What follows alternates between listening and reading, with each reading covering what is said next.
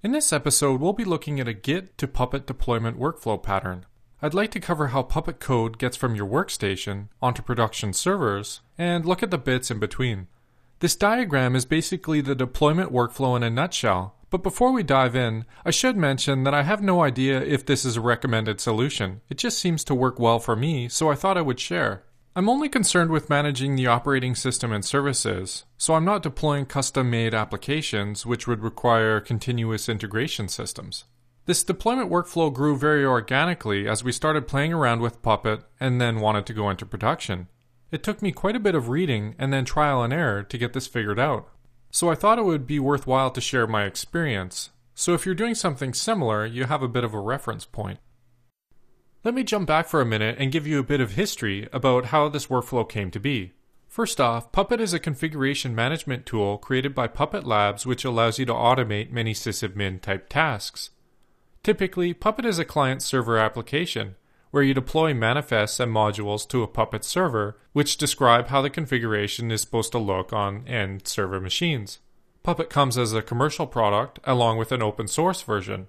In this episode, I'm talking about using the free open source version. So let's say you think Puppet sounds cool and you start playing around with it. Maybe you even watched episode number 8 where I talk about learning Puppet with Vagrant.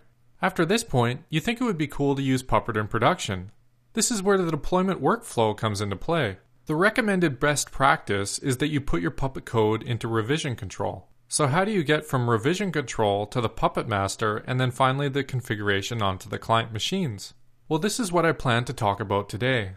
For you to really understand how this deployment workflow functions, we should probably chat about where the main pieces are and how changes flow through the system.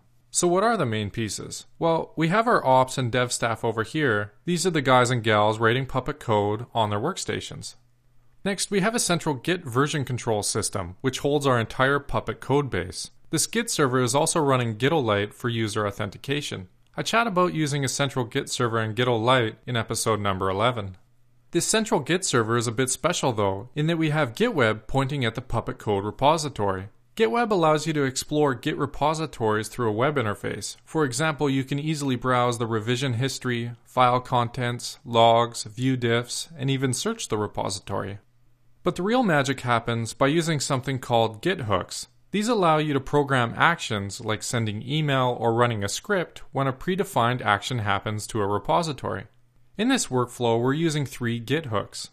The first one is a pre-commit hook. This checks each commit on the repository and only allows commits with valid Puppet syntax. Those with bad syntax are rejected, and the submitter is shown a detailed error message. There's actually a great video overview of this in action on the Puppet Labs YouTube page. You can find the link in the episode notes below.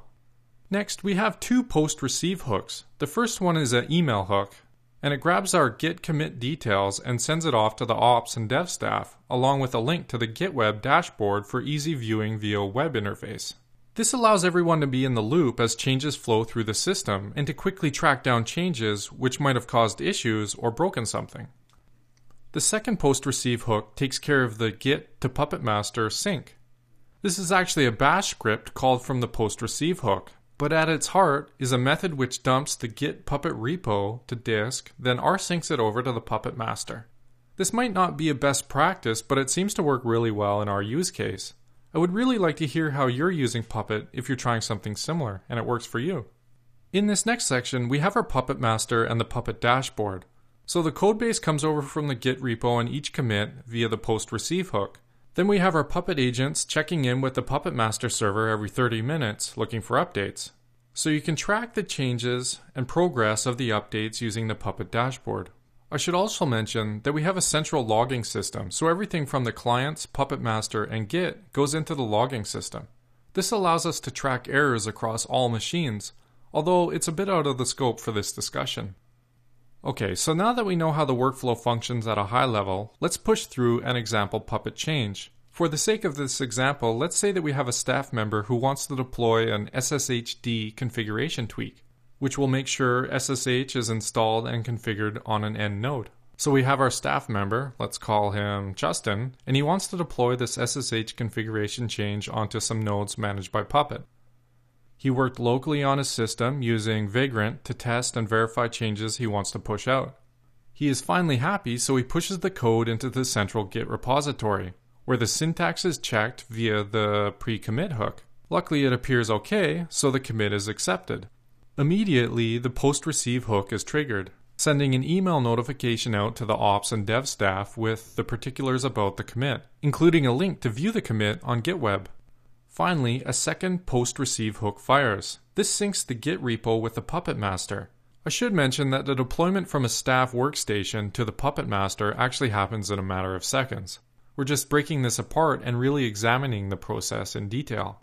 Finally, Puppet clients begin to check in on a rolling 30-minute cycle, and we watch updates via the dashboard and our central logging system.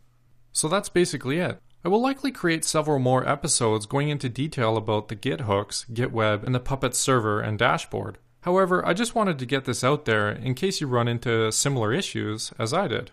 There is also lots of development documentation out on the Puppet Labs website about using Git branches and Puppet environments. This is worth checking out, and the links are in the episode notes below. Also, while doing research, I ran across ways to optimize the Git to Puppet deployment workflow, which looks like it might be useful. I've also included this in the episode notes below. Just to wrap up, here's what I think are good things about this pattern. There is accountability and traceability for each commit flowing into the system, so you have an idea of who did what and when. Notifications keep everyone in a loop and allow for quick debugging. Even though this diagram looks complex, it's actually really simple and broken into manageable pieces, which do one thing and you can easily swap them in and out or be improved. One thing that I would like to add to this is the ability to do code reviews or sign-offs, so that you have a second set of eyes before they flow into the production Puppet master. Just as an aside, this workflow is also good for other things too. For example, I deployed this very website using something very similar, except rather than rsync to a Puppet master, I have my website repo synced to the infrastructure running the site, and it pushes the website content out.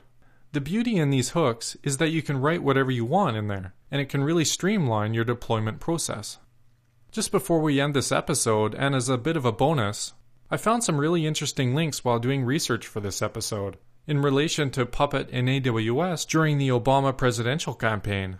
In that the operations staff went from relatively nothing to thousands of machines managed by Puppet and AWS. If you have any interest in Puppet or AWS, I highly recommend checking these out.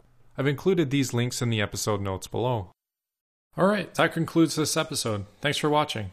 If you would like to get notified about future episodes, please subscribe to my mailing list.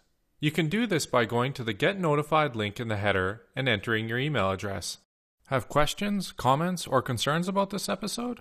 What about episode ideas? I'd love to hear your feedback, either good or bad. Shoot me an email, justin@sysadmincasts.com.